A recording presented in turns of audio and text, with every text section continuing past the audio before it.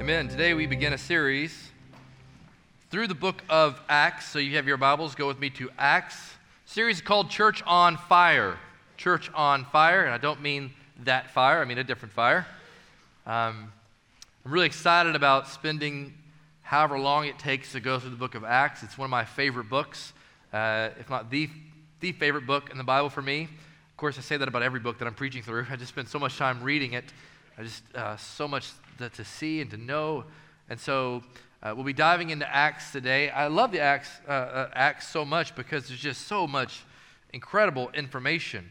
And I can't wait to see what the Lord Jesus has to teach us through His Spirit here at Christ Community through this book. The title of my first sermon is this: Finishing What Jesus Started, the Mission of the Church in Every Generation.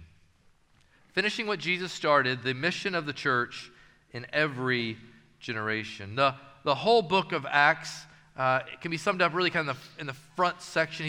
His opening remarks kind of line out where we're going. And just to give you an idea of Luke here, so Luke wrote the Gospel of Luke Matthew, Mark, Luke, and John. He wrote the Gospel of Luke, and he's writing Acts. So this is like a two-part series called Luke Acts, and we're starting right in the middle of the book. Now, if you were here throughout our Mark series, you kind of have an idea of the setup. The Gospels really work to present us the life and death and burial and resurrection of Jesus Christ. And so this Gospel here in Luke does all these things. To tell you who Luke is not some fisherman type. He's not like a guy like the other disciples had been. Luke is a Gentile who's been converted to Christianity. He's a contemporary of Paul. And Luke is a doctor, Colossians tells us. He's a really smart guy. He grew up in Antioch, a well-off city. He was highly educated. He's a really smart guy, and he's saved. And then he, in his attempt to affirm all these things that he had witnessed or been a witness to, he gives us the Gospel of Luke.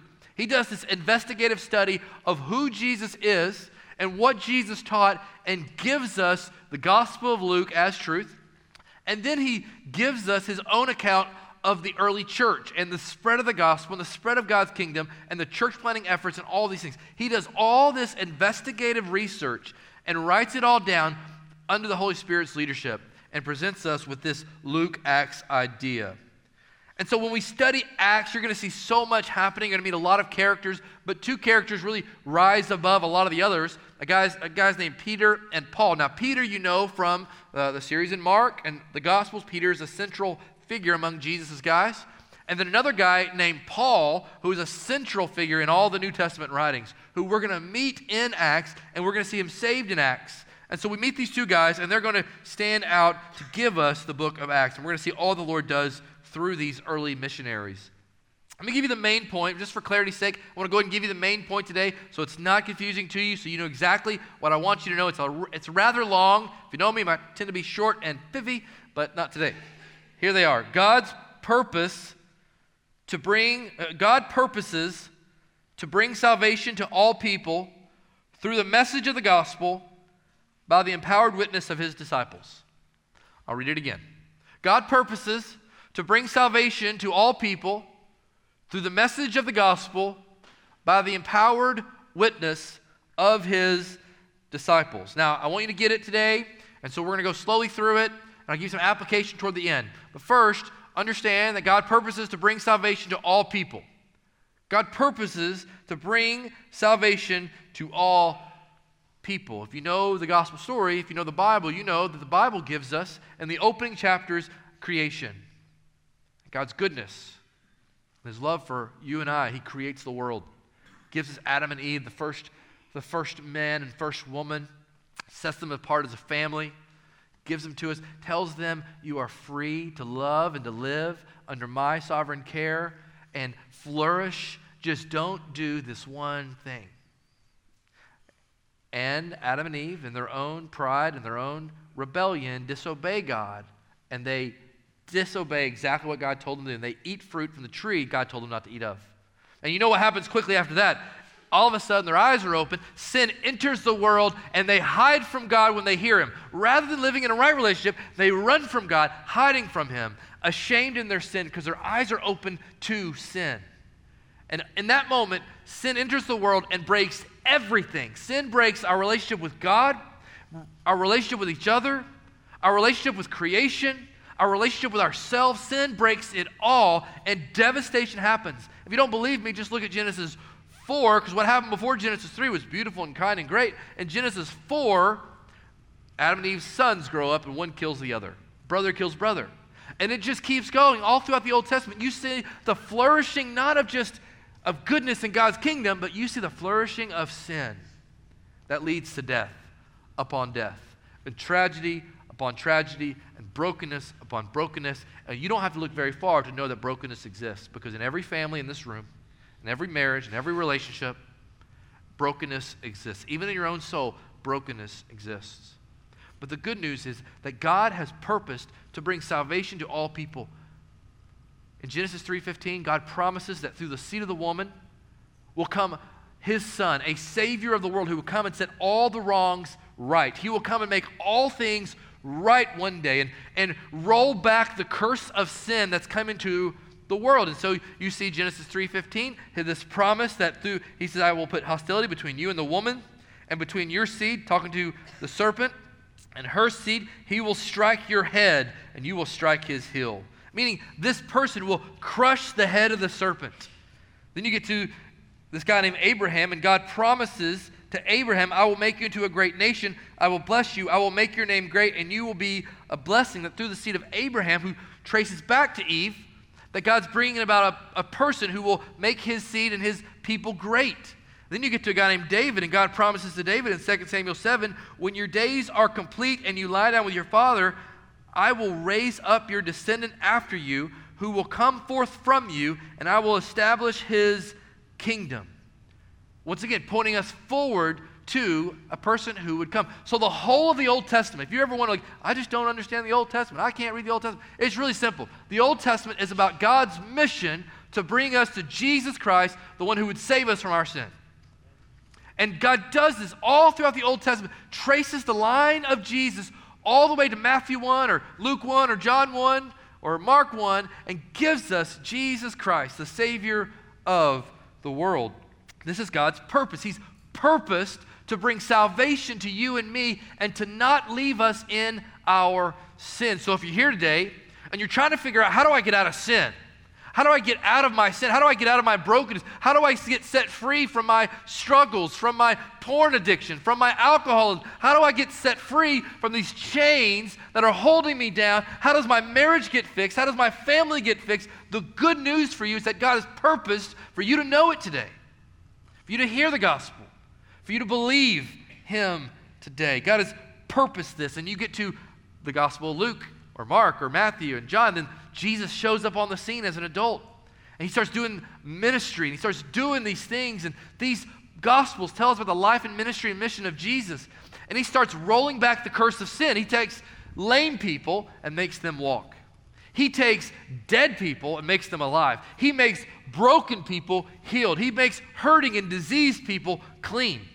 Jesus rolls back the curse of sin, the curse of death, by just one word or one touch, or not even sometimes it's his touch. Someone touches his robe and they're healed. See, Jesus has power to do what you and I can't do.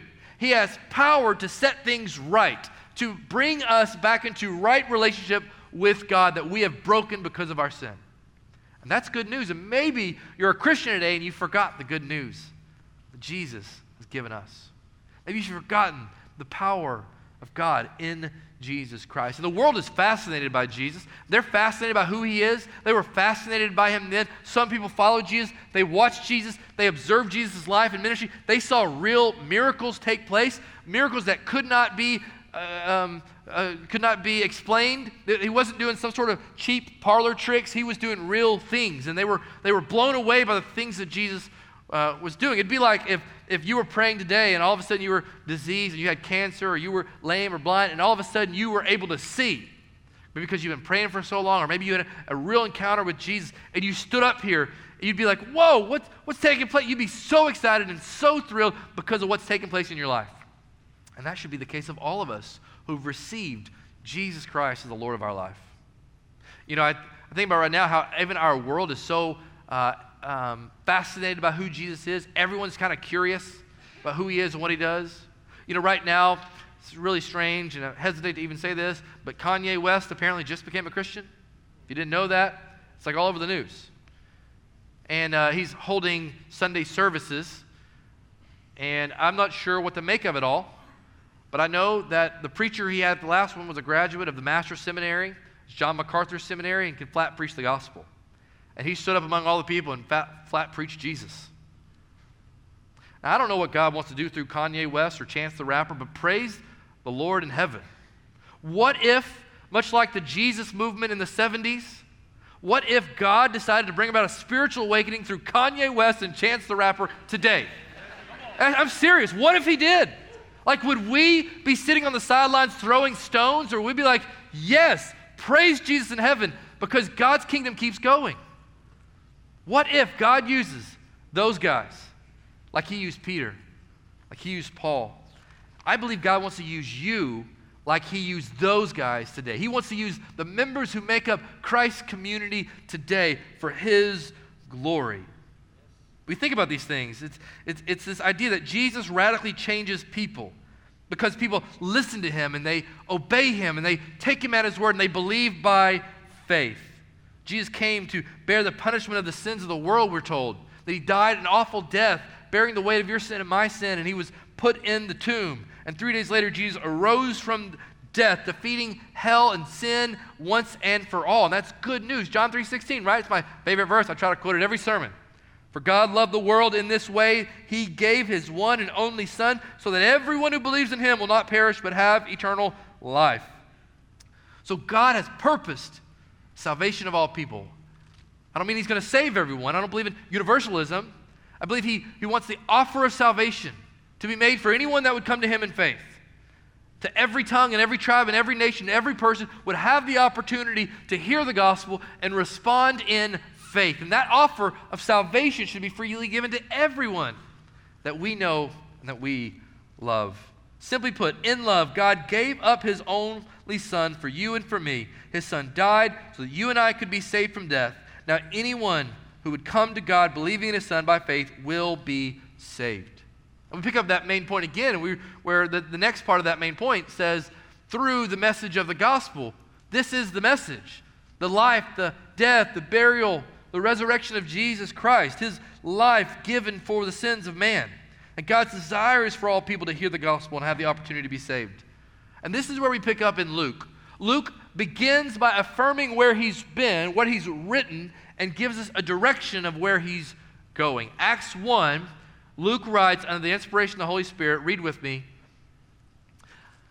I wrote the first narrative, Theophilus. Theophilus means beloved one, the one loved. It's the same name given to the guy who writes to originally in Luke. It's a name given to the church, given to you today, beloved of God. I wrote the first narrative, Theophilus, about all that Jesus began to do and teach. Get this, he uses the word began. Now keep in mind here that Jesus has lived the life on earth. He has done all this ministry. He's taught all these things. And Luke says, I gave you the first account that Jesus began to do, to teach and to do. He began to do it because when Jesus goes to heaven, he sits on his throne and his work continues. And it continues through a special people. Keep going with me. It says, until the day he was taken up, after he had given instructions through the Holy Spirit to the apostles he had chosen. Verse 3. After he had suffered, he also presented himself alive to them by many convincing proofs, appearing to them over a period of 40 days and speaking about the kingdom of God. Luke wants you to hear. Luke wants you to know that these things really happen. He's a smart guy. He's an educated guy. He's a doctor. He's not trying to let you get out of here doubting this thing. He's saying, I wrote because Jesus really did presented himself alive. He was alive, breathing. We saw his wounds. We saw his scars, but he had real breath in his body. And he did this by many convincing proofs. He did more miracles. He did more things. And he appeared to them over a period of 40 days. And what we also know is that he appeared to over 500 people. That Jesus was there, and all these people saw him. All these people saw what took place, and they all were just amazed before them. And notice what Jesus talks about while he's with them. He talks about the kingdom of God. Jesus talks about God's kingdom. And that's really central to this text, the kingdom of God. He doesn't talk about the kingdom of Israel. He doesn't talk about the kingdom of Rome. He talks about the kingdom of God. And I don't think we quite understand today that we're called out of this world and we're called to live for God's kingdom. We're called to be kingdom citizens before we're American citizens. We're called to be kingdom focused before we're American focused. We're called to be God's people who are living here on earth for God's purposes and God's glory. This was central teaching to Jesus' ministry. Jesus came to build God's kingdom. Jesus' ministry on earth was just the beginning. His ministry would continue from heaven. It's important to understand this, that Jesus did his work while on earth, then he went to heaven to sit on his throne and to continue his work. But while Jesus is there, who is here? We are. We are here. Back to my main point. God purposes to bring about salvation to all people through the message of the gospel by the empowered witness of his disciples. And this is really where I want us to settle in today, by the empowered witness of his disciples. And I want us to see this through the remaining verses we're going to read here, and we're going to start with verse 4. The question is, what does it mean to be an empowered witness? What does it mean to be an empowered witness? I hope to explain that to you. Here we go. Verse 4, Luke continues the writing. While he was with them, he commanded them not to leave Jerusalem, but to wait for the Father's promise, which, he said, you have heard me speak about. For John baptized with water, but you will be baptized with the Holy Spirit in a few days. So when they had come together, they asked him, Lord, are you restoring the kingdom of Israel at this time? He said to them, it is not for you to know the times or periods that the Father has set by his own authority, but you will receive power when the Holy Spirit has come on you. And you will be my witnesses in Jerusalem, in all Judea and Samaria, and to the ends of the earth. It's really important to digest some of this here. Jesus says, he commands them, don't go anywhere until the Father's promise has come, and that is the Holy Spirit of God, that God's sending his Spirit upon them, and when he comes, they will be changed. They will experience something like never before, and we'll get to that in a few weeks. But what's important to see is Jesus highlights here a couple things. You kind of hear the disciples ask a question, are you now restoring the kingdom of Israel? And this is a hang-up that they kept having. If you remember when Jesus first came, they were all really excited because they thought now was the time Jesus was going to come and the Messiah was going to come and overthrow the Roman government and reestablish God's kingdom of Israel in the land. And Jesus says, no, you're too short-sighted. That's not where we're going. And then you have Jesus has died, now he's resurrected, now he's shown himself, and he's back on the scene. They're like, all right, Jesus, now you're going to restore the kingdom of Israel. Now's the time, right? And Jesus says, no, guys, you're being too short-sighted. You're missing out on a crucial part of God's kingdom. God's kingdom is much longer, and it's coming, but not yet. We think about this today. I mean, we're gathered here today as those who gathered under the name of Christ Community. We are Christians who are a little kingdom outpost of God's kingdom. And there are little kingdom outposts all across our city and all across the world who are all unified and worshiping and praising the same king that sits on his throne today. And so any sort of political party takeover, Jesus is not the kind of Jesus we serve. Jesus is about God's kingdom, not man's kingdom, and the spread of God's kingdom. And Jesus tells them two things. He says, you will receive power is the first thing he says when the Holy Spirit has come upon you. Now, I want to be clear here. There are some theologies that teach that you're saved, and then another time down the road, you got to wait on the Spirit of God to come upon you. We don't believe that. We believe Jesus, upon salvation, saves you and puts his Spirit in us. We will receive power when the Holy Spirit comes upon you. Let me help clarify a little more on the Spirit side of things. If you like alliteration, I've got 4 P's for you. 4 P's. You ready? First P you get is promise.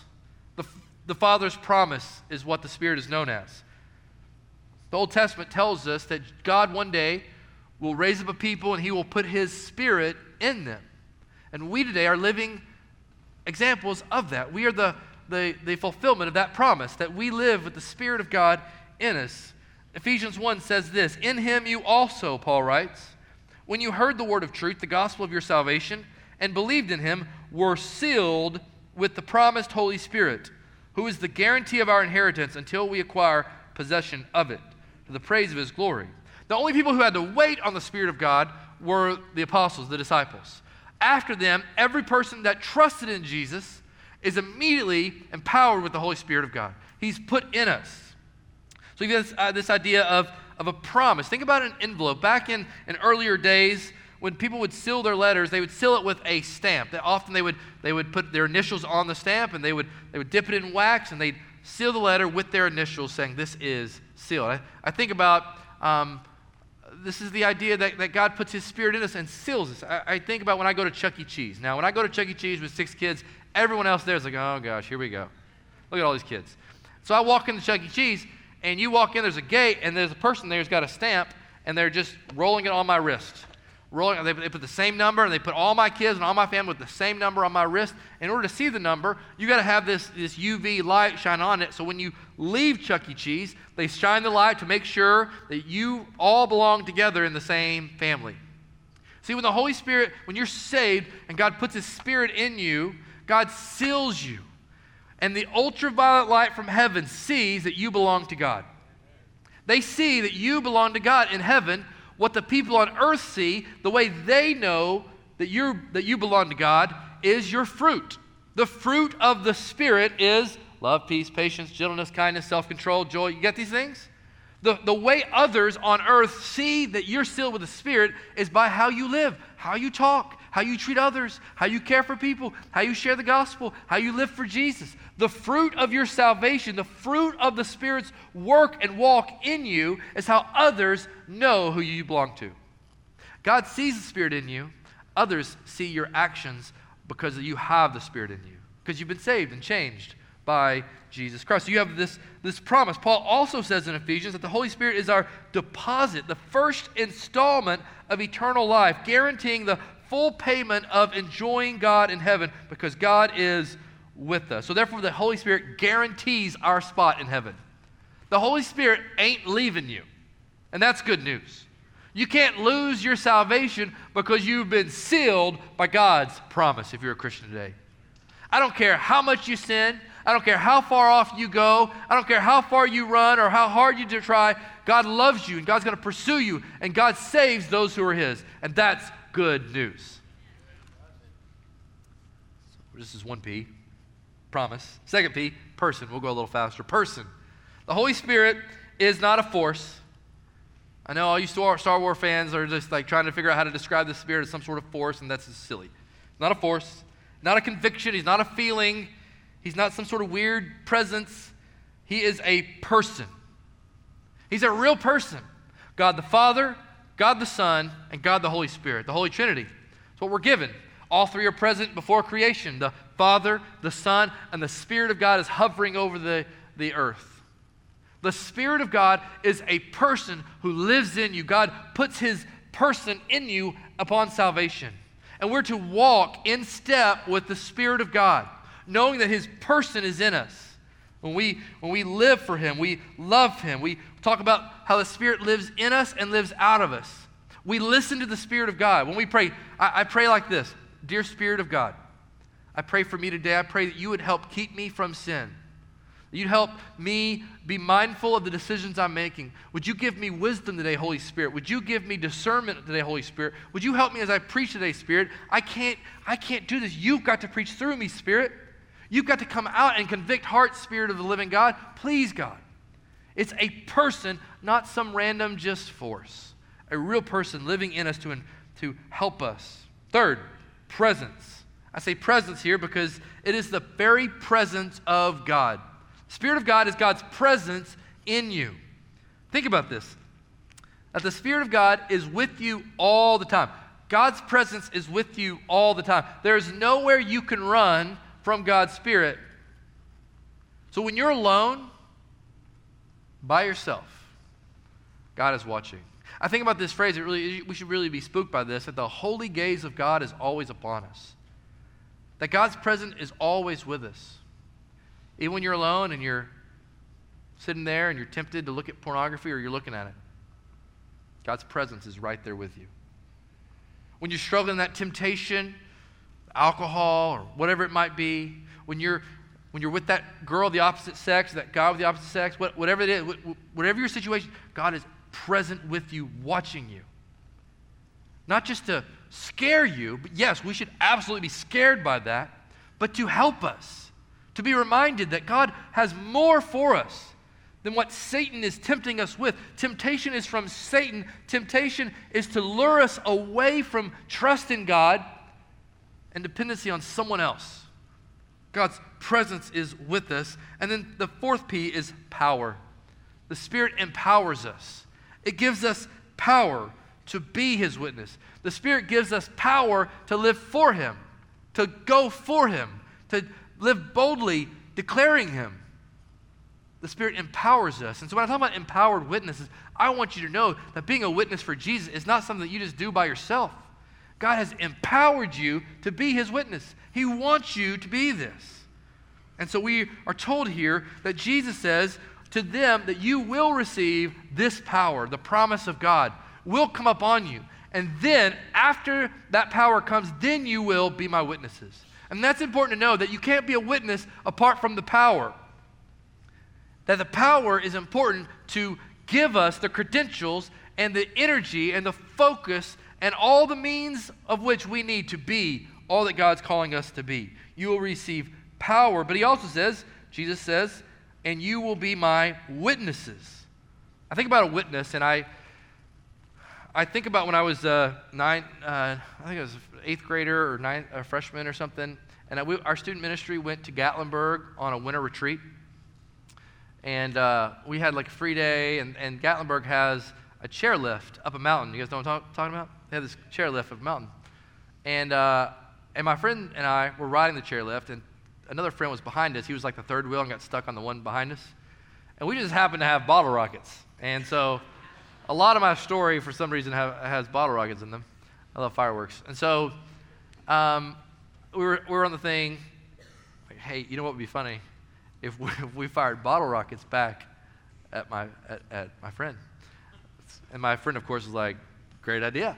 And so we had mastered the art of shooting bottle rockets from our hands. You just lean it there and aim it in the direction you want, and it's great. So we lit one, we started firing them off, and my friend was like freaking out. Guys, stop it! Yelling at me and everything. And so we get off, and we're trying to like get out of there because there are other people watching, and someone stopped us. And we're like, we saw you. Well, I don't know what you're talking about. And we try to, make up things. We're on church retreat, good kids here. And we're like, and so nope, we saw what happened, and that was wrong. And they called us out on it, and we were just kind of stuck here because we had a witness. They had observed what happened. They heard the noises. They saw it with their own eyes, and there was no denying that. There was a witness. And this is what we're told is that we are to be witnesses. The apostles, the disciples were witnesses. They really saw the life of Jesus.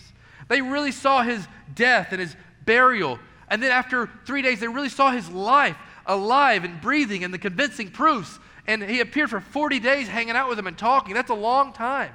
And He was with them. And He appeared to over 500 people. They are witnesses to the things of Jesus Christ. And if you're here today and you've been saved, you've experienced the gospel, you too are a witness to what God has done in you. I think about being a witness when it comes to our testimonies. Our testimonies go like this. To have a testimony is my life before I met Jesus, how I was guilty for my own sin, where I was headed toward hell, a Christless eternity, destined for that.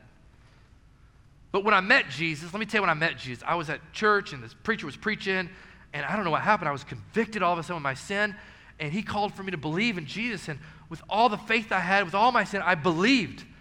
And after I met Jesus, I don't even know how to explain it, but my life changed. I got involved in church, and God started speaking to me and growing me through His Word. And now I've had the opportunity to tell others about Jesus. And let me tell you, my life is so much better after I met Jesus than before I met Jesus. This is a witness. This is what it means to be a witness to all people. And Jesus says we're to be his witnesses in Jerusalem, in all Judea, Samaria, and to the end of the earth. That idea is to start locally where you're at in your community, to go to your city as a whole or your region, to go all across your country, and then to the ends of the earth. That the gospel starts here and it aims for the nations. This is the goal that we're to be witnesses here to the ends of the earth. This is why we send mission teams. This is why we pray for God to raise up full-time missionaries. We do this because we believe in fulfilling what Jesus has commanded us to do as his witnesses. We pick up in verse 9. After he said this, he was taken up as they were watching. So Jesus goes to heaven. They're standing there talking to him at some point, and Jesus pieces out and goes to heaven. As they're watching. And the cloud took him out of their sight. And you can imagine their astonishment, like, what just happened? He is gone. He was with us for 40 days. He's left us here now. We thought this was the incoming, the raising of his kingdom, and what are we to do? And it says, while he was going, they were gazing into heaven, and suddenly 2 men in white clothes stood by them. They said, Men of Galilee, why do you stand looking up into heaven? This same Jesus who has been taken from you into heaven will come in the same way that you have seen him going into heaven. Jesus was raised to heaven, ascended to heaven, and one day he's returning. And these guys say, stop staring into heaven, get busy. Why are you standing here looking into heaven? You got work to do. Because the work they are to do is to continue the work that Jesus began to do through his life and ministry. And keep in mind that Jesus here ascends to heaven. He no longer is on earth doing ministry, but now he sits on his throne doing ministry. Through you and through me, reigning as king. And one day he will return as king. And we are to be found faithful. And so I really wanted to give this some clear application. And here we are. What does it mean to live as God's witnesses? Living as God's witnesses. First, we are changed by God's truth. We are changed by God's truth. Have you been changed by the truth of God? Changed by the gospel message? The truth that God loves you, that God, even though you were in your sin and in your brokenness, and you try to pursue your own way out of brokenness, and you try to change your own self, the kind of change you need doesn't come from anything else, but the kind of change you need can only come from a relationship with Jesus Christ, from the gospel. And we come to God in repentance and faith and believe in him.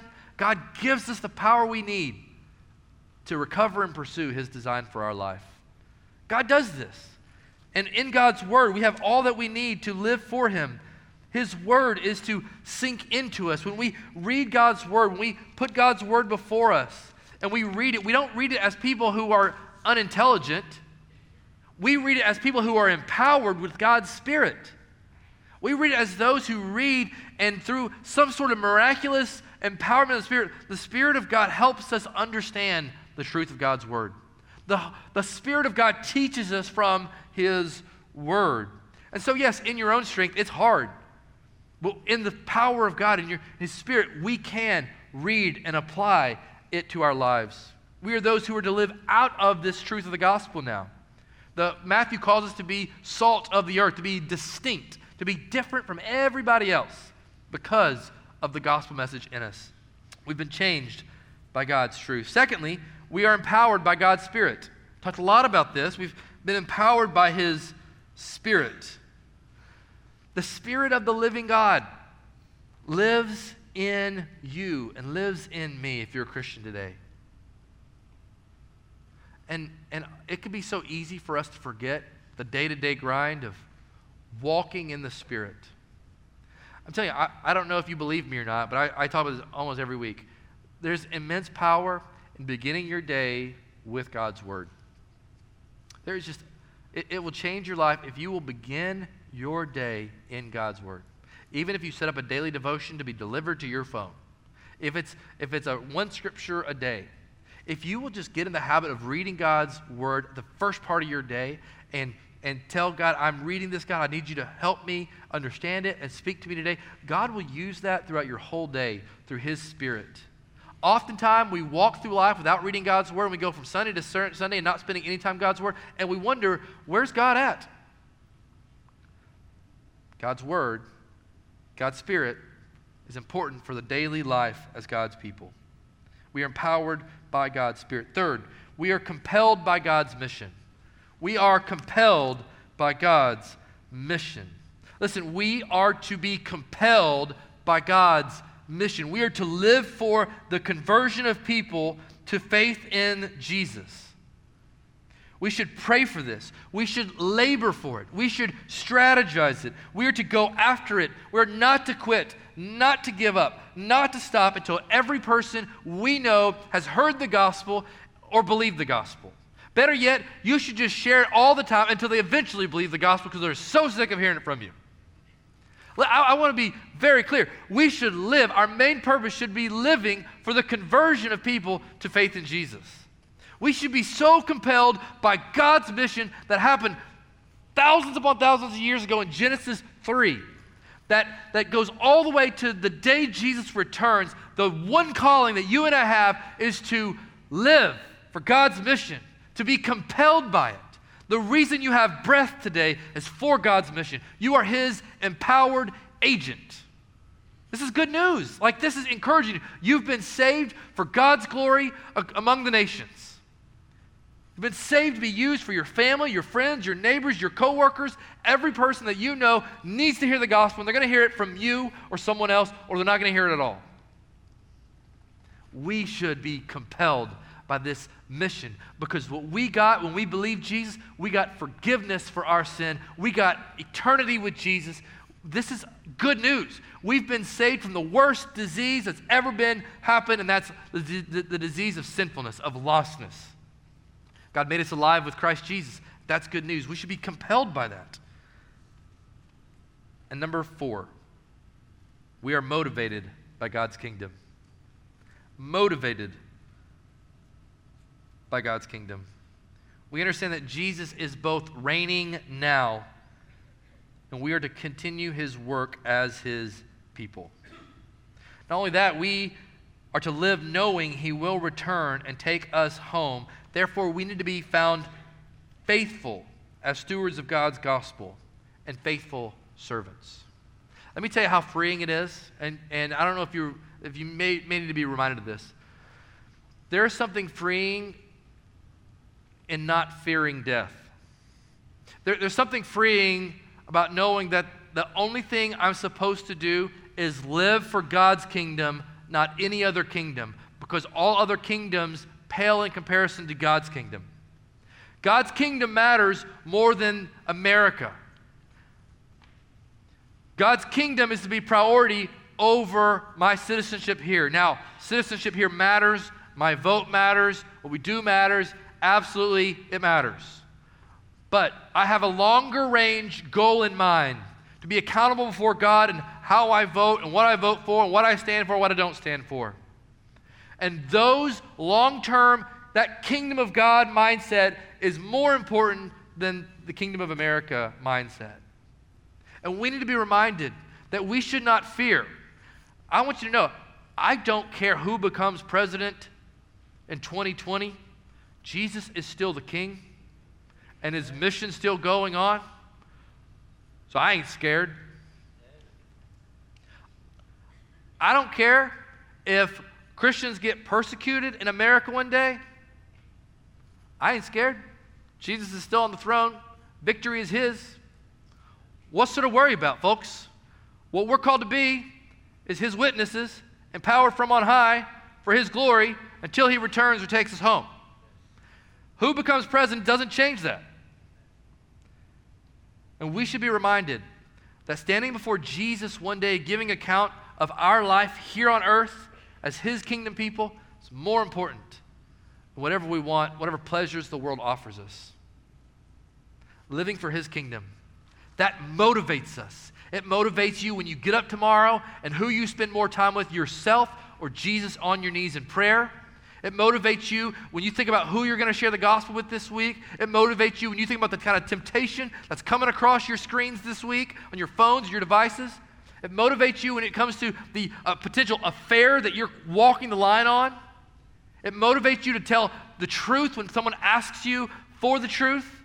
It motivates us because we have a higher calling, one greater, one bigger, one better than anything this world offers us. So we should not fear. If I share the gospel, they're going to think I'm weird. Who cares? Their soul is more important than how you feel.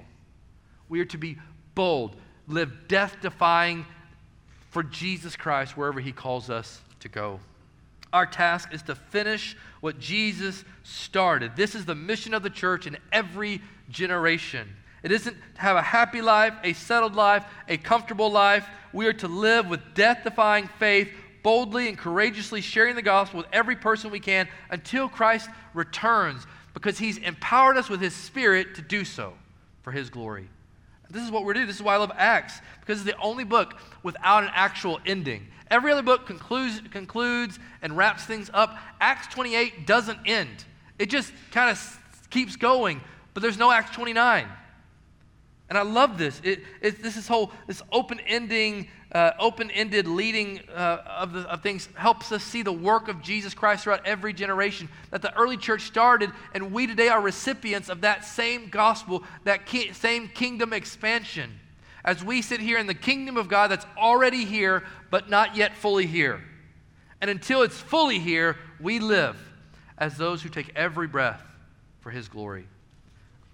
One commentator in 1895 ended his commentary like this. This is Arthur Pearson. He wrote, "Church of Christ, the records of these acts of the Holy Ghost have never reached completeness. This is the one book which has no proper close because it waits for new chapters to be added so fast and so far as the people of God shall reinstate the blessed Spirit in his holy seat of control." I wonder, what will history teach us about the witness of Christ's community? I wonder what, out of those 3,000 unreached people groups that have zero witness of Jesus Christ, what if 3 of them are reached in our generation because of our witness, and 100 years from now there are churches gathered just like this who are now saved and part of God's kingdom because we were faithful in ours? I wonder who in your life will have their lives changed because you believed God and you were kingdom-minded, gospel-centered, Spirit-empowered, and mission-focused for his glory. We bow with me this morning.